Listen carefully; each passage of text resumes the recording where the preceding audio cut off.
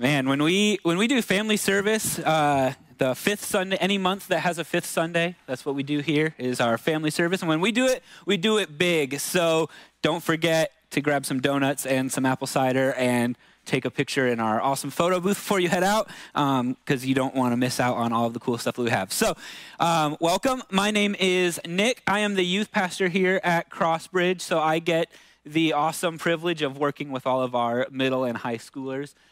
If you're a middle or high schooler, let me hear you. Yeah. So I get to hang out with them. So a little bit about myself. Like I said, my name is Nick. I have been married to my wife, Braylon, for 6 years. We've been together for 11. We have 2 little boys named Max, who is 4, and Oliver, who is 1. And we love being parents, but when we first heard or first learned that we were going to be having a baby, we were super excited. It's something that we had been wanting and kind of talking about being ready for as we've had been into our marriage for about a year. And so when we learned that we were going to have a baby, we started doing everything that you need to do. We started preparing. We bought the crib. We bought the high chair. We painted the nursery, got that all ready, started reading books and going to classes and doing all of the stuff that you do when you're expecting your first child and freaking out about trying to learn what that means. But we had done pretty much everything that we felt like we needed to do, and then the time came for Max to be born. So we went and had him at the hospital and everything and stayed a couple of days, and then it was time to go home. And all of that preparation, all of the stuff that we were so confident, and it went all out the window. And all of a sudden, I was researching how to change my legal address to the hospital and just stay there, where we had the professionals who knew what to do, like at our beck and call. And with all of the preparation, all of the things that we thought we knew, we felt very unqualified for what was ahead. And the sad thing is that I think as Christians, we do the same thing with our place in the kingdom, with the things that God is calling us to do, that he says that we are qualified, and yet we tell ourselves all of these lies that tell us that we're not. That God says to every single one of us, he calls us to the table, and yet we do everything that we can to talk ourselves out of a seat. And my dream for Crossbridge, not just for the ones that I work with my middle and high schoolers, but for everybody that is a part of this community, is that my prayer is that every single one of us lives up to the full potential of the identity and the purpose that God created for us.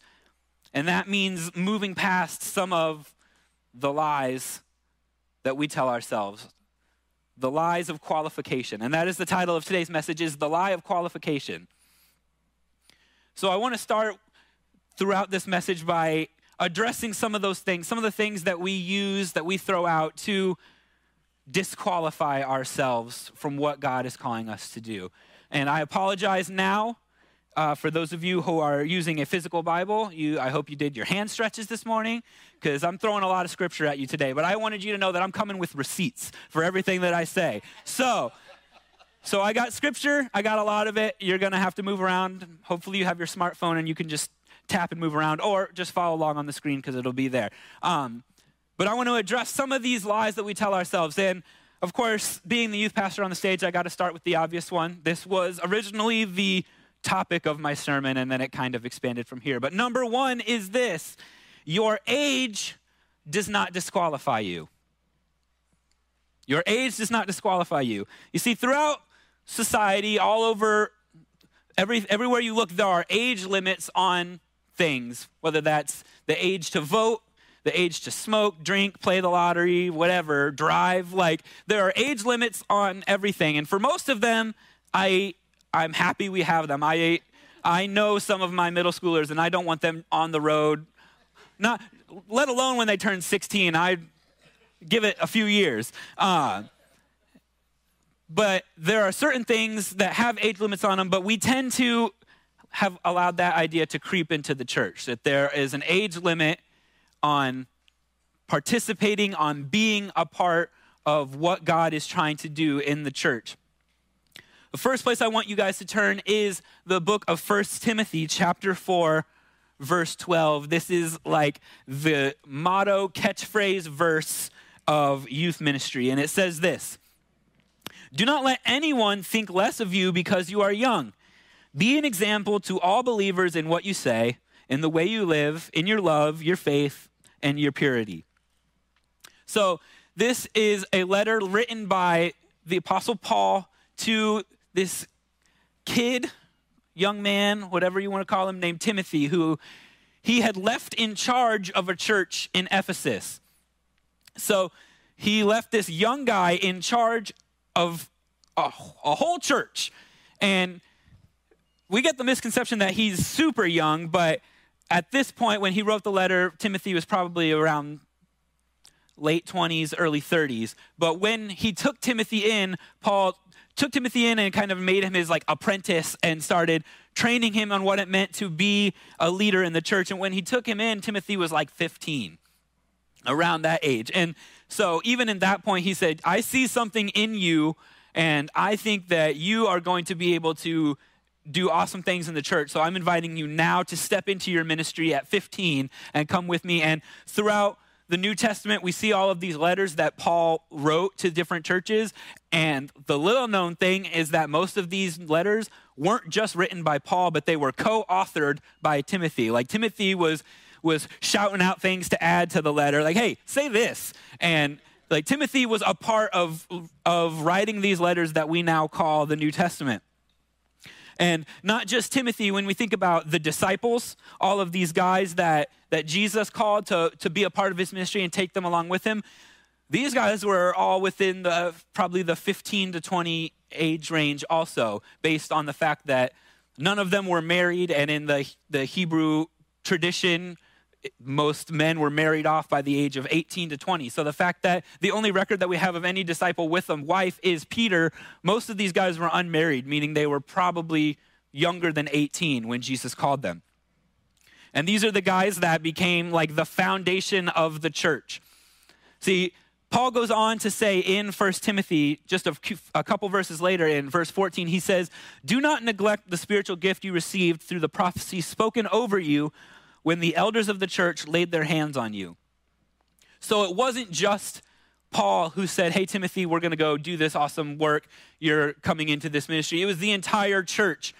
They saw this young man and they said, "No, we're laying our hands on you. We're praying over you, and we're sending you out." So what I'm saying here is that we take it from a personal experience in the kids that I work with, that we have some awesome kids here at Crossbridge who can do amazing things for the kingdom right now. And so we need to provide space and opportunity for them to be a part of the ministry of the work that God is doing through Crossbridge. But don't worry, I'm not just talking to the young folks in the room. See, I said your age does not disqualify you, which means for some of you, you may think that it's too late. You may think that your time to be effective for God is in the past, that your age is getting up there, and you know what? I'm tired, and I don't even know what I can do for the church anymore. But there are so many things that God can do through any person if they are willing to be worked through. I want to point out people, we're not going to turn to them, I'm just going to point to some stories in the Bible of Sarah and Elizabeth, two women who are well past the age to bear children, and yet God birthed through them Isaac and John the Baptist, two guys who were influential in the story of the gospel, in the story of God's work in the world. These women who thought that, I'm sad that I never gave my husband a child, but that ship has sailed. I'm well advanced past the years that this would be possible for me. It said that Sarah was 90 when she gave Abraham a son. Like well past an age where she should be able to have a child, but God said, "No, this is what I see. This is the plan that I have for you." So the limitations of age have no hold over my plans for your life. See, I wouldn't be the person that I am today if it wasn't for my experience in youth group when I was a student, and the two people who had the most influence over me were two men, one named Gene and one named Dave, who were in their 70s and 60s, respectively. Like, they were youth volunteers. They were involved with youth ministry. They came, they showed up to stuff. They led these students and walked with them and poured into them wisdom and encouragement and love. And they were, when most people think of somebody who should be helping with youth ministry, they think of this. But these guys were, in their 70s and their 60s, and they had a life worth of experience that they poured into me and made me into the person that I am. So, you are never beyond an age where God can use you. Number 2, the next lie is that your doubts do not disqualify you. When you think of doubts, when we talk about doubts, the first guy that comes to most people's mind throughout the Bible is a guy named Thomas. He literally has the nickname Doubting Thomas. But I like to change his nickname in my mind to Honest Thomas, because in most cases, what he is saying is what everyone in the room is thinking. He's just the one bold enough to actually say it. So the verse that everybody thinks of, or the story that people think of when you hear of Thomas, comes from the book of John. It's the story right after Jesus has resurrected. He has come back from the grave, and this is what happens. In John chapter 20, it says, "Now Thomas, one of the 12, was not with the disciples when Jesus came. So the other disciples told him, 'We have seen the Lord.' But he said to them, 'Unless I see the nail marks in his hands and put my finger where the nails were and put my hands into his side, I will not believe.' A week later, his disciples were in the house again, and Thomas was with them. Though the doors were locked, Jesus came and stood among them and said, 'Peace be with you.' Then he said to Thomas, 'Put your finger here, see my hands, reach out your hand and put it into my side. Stop doubting and believe.' Thomas said to him, 'My Lord and my God.'" So they come to Thomas and they say, "Dude, Jesus is back. Like, we've heard about it, we've seen it, he is here." And he says, "Well, until I see it, I'm not buying it. Like, I need to see it myself." And so Jesus gives him that proof. But what I see in this story is I go back to where it says a week later, his disciples were in the house again, and it says that the doors were locked. You see, locking themselves in a door in an upper room doesn't tell me that they're super confident in what they know about Jesus. It tells me that they're doubting it too. Like, they have locked themselves away. They're hiding because they don't buy this story either.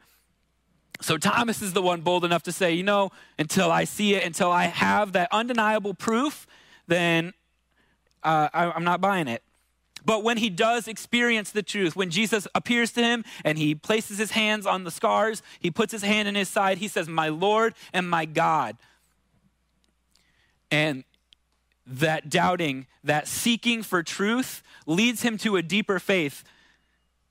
In his doubt, Thomas was able to discover something about Jesus that made his faith unshakable. When he realized in that moment that Jesus really did come back, really was resurrected, and he experienced it, he felt it for himself, he says, "My Lord and my God." And that is the first time after the resurrection that somebody calls Jesus Lord, is in that moment. Like, Thomas is the first one to see Jesus for who he really is, because of his doubts and his pursuing that truth.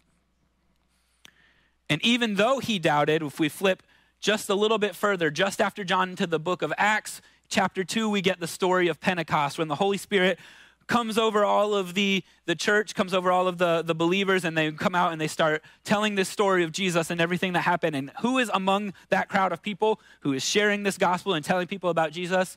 Thomas. Even though he is the one who has this reputation of being a doubter, of not believing in that moment, he still gets to be a part of sharing this gospel. Now, doubt is not a lack of faith, but a desire and an opportunity for greater faith. Though in our questioning, in our doubting, is when we search for truth, and Jesus says, "I am the truth." So when we search for truth, we find him. Our doubting is just a yearning to be closer to him and find him in everything. Number 3, your circumstances do not disqualify you. See, we all have things about us that we think make us broken or flawed.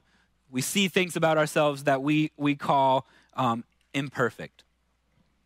And God doesn't call us to get everything figured out before we join his story, before we get to do what he's calling us to do. He doesn't say, hey, figure everything out, and then when you do that, I'm here and we can start getting to work. He says, no, come now, let's go. I have work for you to do. See, we need to avoid what I like to call once-then statements. So saying, once I get this figured out, then I can do that. Or once I make enough money, then I can start giving to the church. Or once I get out of this job, then maybe I can start volunteering for this program or whatever. We have to avoid things like that and just start doing whatever it is God called us to do. So we look at things in our lives, all of the situations, the circumstances around our lives, and we see roadblock after roadblock standing in the way of what God has in store for us. What we see as hindrances, God calls a tool. The things that we have dealt with in our lives, or the things that make us who we are, the imperfections that we see when we look in the mirror, we see hindrances and God sees a tool. What we see as a weakness, he sees as a weapon. You see, in Psalm chapter 139, David writes that God created him in his inmost being. He says, you knit me together in my mother's womb. I praise you because I am fearfully and wonderfully made. Your works are wonderful. I know that full well. So we were designed for a purpose. Every single thing that makes you who you are was put into you for a purpose. The quirks, the perceived flaws, the things that we look at and we say, no, I'm falling short here. That these are what make us perfect for the job that he set aside for us. Because each one of us has a calling, has a job that only we can do because of the way that God designed us to be a part of it. And it doesn't matter what those circumstances are, whether they are physical or mental or financial. I mean, just look throughout the Bible. This is another point where I have a lot of references that I'm not going to put on the screen because that would take forever to flip back and forth. But throughout the Bible, we have people who say to God, no, I can't do what you're calling me to do because of whatever this is about me. Moses was called to get the Israelites out of Egypt, and he says, I can't do it because I have trouble speaking. And we don't know whether that was a stutter or a speech impediment, but there was something about Moses that he wasn't very good at speaking, and yet God calls him to go before Pharaoh and call the Israelites out of bondage in Egypt. And yet Moses is used anyway.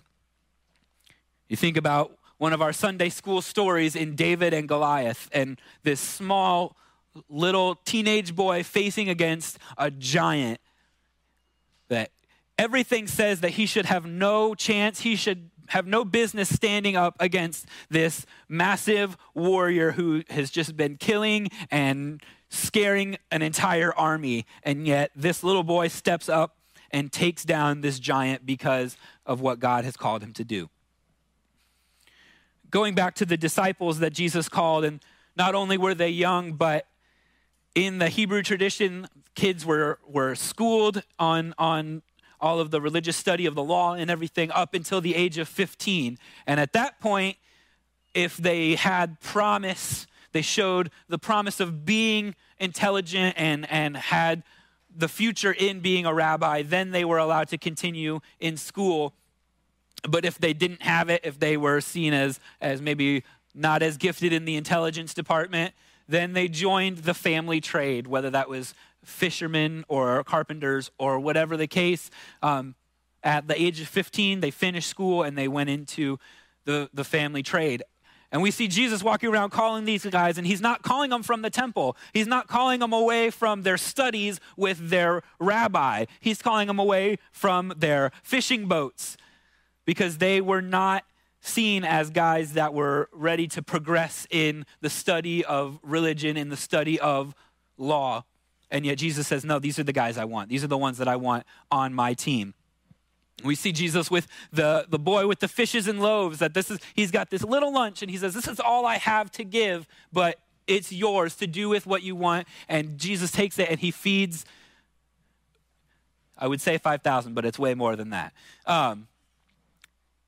That he gives what he has. And I look at what we just did over the last 3 weeks. I know none of you are out here raking in millions of dollars, and yet we as a community were able to raise $51,000 to give away to further the work that God is doing in our community. That is what we can do when we say yes and ignore whatever circumstances are in our way.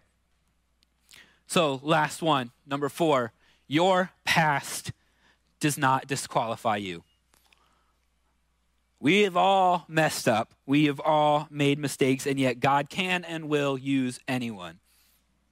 It says in Romans chapter 8 that there is no condemnation for those who belong to Christ Jesus. That when we give our lives over, when we say, yes, God, I'm ready, I'm willing to be a part of what you are doing, whatever was back there, whatever past mistakes you have going on, they don't matter anymore. It says in 2 Corinthians that anyone who is in Christ is a new creation. That means that from this moment starting, we are a new creation, that this stuff back here isn't even the same person. We are here and we're moving forward, and all we're doing is whatever God has called us to do. My favorite version of this story, my favorite way that this plays out is in a guy that we've already talked about a couple times today named Paul. Starting in Acts chapter 9, it says that meanwhile, Saul was still breathing out murderous threats against the Lord's disciples. He went to the high priest and asked him for letters to the synagogues in Damascus, so that if he found any there who belonged to the way, Jesus' way, whether men or women, he might take them as prisoners to Jerusalem. As he neared Damascus on his journey, suddenly a light from heaven flashed around him. He fell to the ground and heard a voice say to him, Saul, Saul, why do you persecute me? Who are you, Lord? Saul asked. I am Jesus whom you are persecuting, he replied. Now get up and go into the city, and you will be told what you must do. And so this guy, Saul, who not only killed Christians, but he did it with passion. Like this was his favorite pastime, was killing Christians. And he changes his name to Paul, and he becomes the guy who wrote most of the New Testament, who pushed the church, the early church, on to grow and to be as much like Jesus as they could. This guy that we study his words and we learn how to be better as followers of Jesus. This is the same guy that in the past made it his goal to eliminate anyone who called Jesus Lord. Or we think of that same little boy that killed the giant, David, who grew up to be a king, saw a woman that he liked, he wanted, so he took, and then found out that she was married and had her husband put on the front lines of the army to be killed, to get him out of the way. Oh, and by the way, this guy, his ancestral line leads to Jesus himself. This guy who literally commits murder because he wanted a man's wife is the one who leads to our Savior. So I think our past is pretty irrelevant in what God is trying to do in our lives.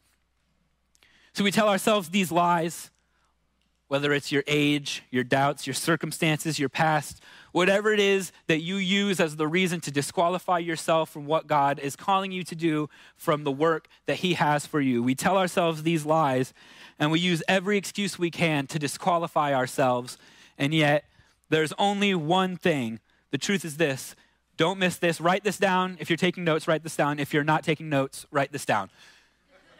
The only thing that can disqualify you from your God-given purpose is your own inaction. It is not about our ability. It is not about anything that makes us ready. It's not about our ability, but our availability. We say yes to God. We say it's time to do what you're calling me to do. And he pushes us forward. We let him handle the rest. The only thing that can disqualify us from what God is trying to do in our lives is when we refuse to be a part of it. When we sit there and we sit in inaction. So we have all of these things that are telling us that we can't do it. We're trying to rely just on God, and I want to offer encouragement through a verse. 2 Corinthians chapter 12, verse 9 says that my grace is all you need. My power works best in weakness. Not only does it say that his grace is all we need, that we can rely on his strength, but it allows us to be open about our weakness, to be open about the things that we say disqualify us, that prevent us from doing what he calls us to do, because that is where his power works best. That we want to put our shortcomings, our weakness, we want to put those on display, because when we are open about where we fall short, then we allow God to fill the gaps. These are past mistakes, our worries, our doubts. These are not barricades that prevent us from moving forward. They are opportunities for God to make his power known through the way that we live, through the work that we're doing. See, God designed you and called you, each and every one of you, whether you are a third grader, second grader, 87 years old, high schooler, middle schooler, I don't care who you are, God designed you and called you for a purpose. And he extends his grace past all of the mistakes, past all of the ways that we fall short, and offers us a chance to be something, to do something for him. So I want to end with this thought right here, that whenever you try to be anything other than what God called you to be, you are cheapening yourself.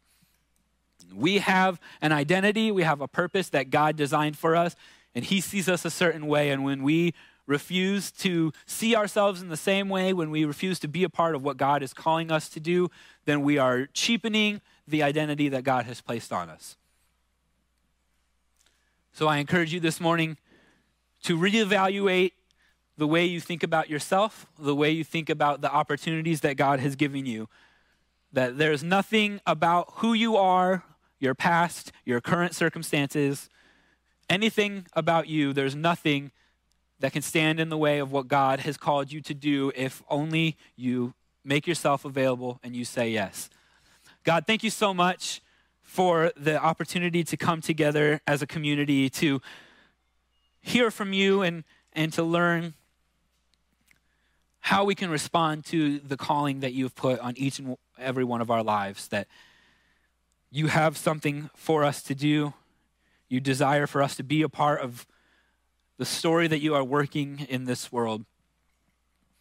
God, we just pray that you provide us with encouragement, with the clarity on how to accept what it is that you have for us, that we can move forward, that we can do the work that you've called us to do, that we can make a difference in this world, whether it's one life or it's 100. God, that you've called us to be the difference, to be the change in the world.